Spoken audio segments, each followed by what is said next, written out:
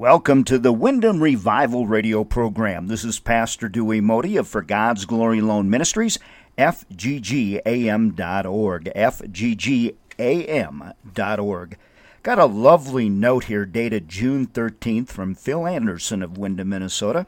People are listening to your Sunday program messages. I think you are gaining new listeners each week. Keep up the good work of our Lord. Phil Anderson, Wyndham, Minnesota. Thank you so much, Phil, for your love letter and your support of this radio ministry. You know, I love to encourage people, just as Phil just encouraged me. And when God wants to encourage you and let you know that you're measuring up, He sometimes prompts people just to say thanks, just like Phil did. They might phone you, write you a letter, or perhaps thank you personally. A man named Phillips Brooks kept a few letters he'd received from grateful parishioners and sometimes read them during difficult hours. He was a pastor. Now, I don't recommend you start either a fan club or a testimonial scrapbook, but do be thankful for honest expressions of gratitude and accept them humbly as from the Lord. Sometimes the Lord encourages you with a very special answer to prayer. It's His way of saying, I like what you're doing and what I'm seeing in your life.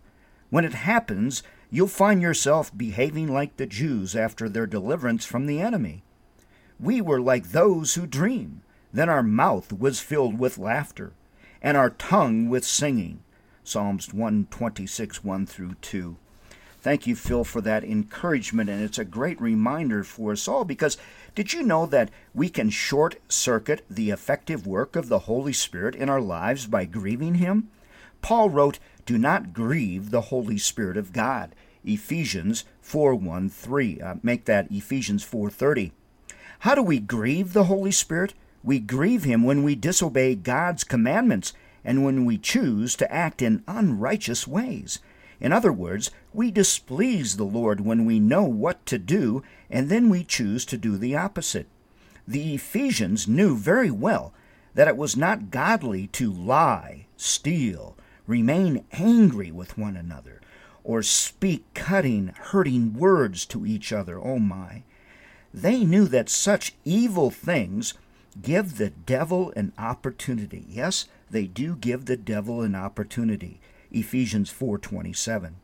Yet they became entangled in these very things, and they suffered in their relationships. Paul lived and ministered among them for 2 years, and his ministry had a powerful impact on the entire city of Ephesus. He admonished them not to compromise their faith by doing things common among the non-believers. He began with the basics of the Christian faith and taught them how to live godly lives. When the Ephesians broke one of the most obvious of God's commandments, they caused sorrow to the Holy Spirit. Paul said, in effect, your ungodly behavior breaks the heart of God. Oh my, I never want to break the heart of God.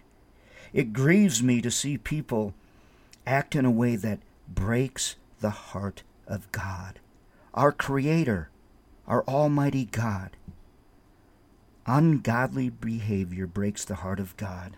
I pray none of us practice ungodly behavior or we break the heart of God and others around us. The Holy Spirit is grieved not only because our conduct tarnishes God's good name, but also because He loves us and deeply desires to reward us for our obedience. He longs to see the fruit of the Spirit alive and growing in our lives. He knows sin damages our relationship with God and with those we love. It saddles us with burdens that God never meant for us to bear.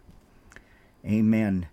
Ephesians 4:30, read that, about grieving the Holy Spirit. We are praying for the Wyndham Revival 2017, November 10 and 11 at the Bark. Please pray for us. Thank you for all the love that you're showing me and my wife Sharon and the ministry here at For God's Glory Alone Ministries. We love you very much. Keep us in your prayers. You can find us at fggam.org, fggam.org.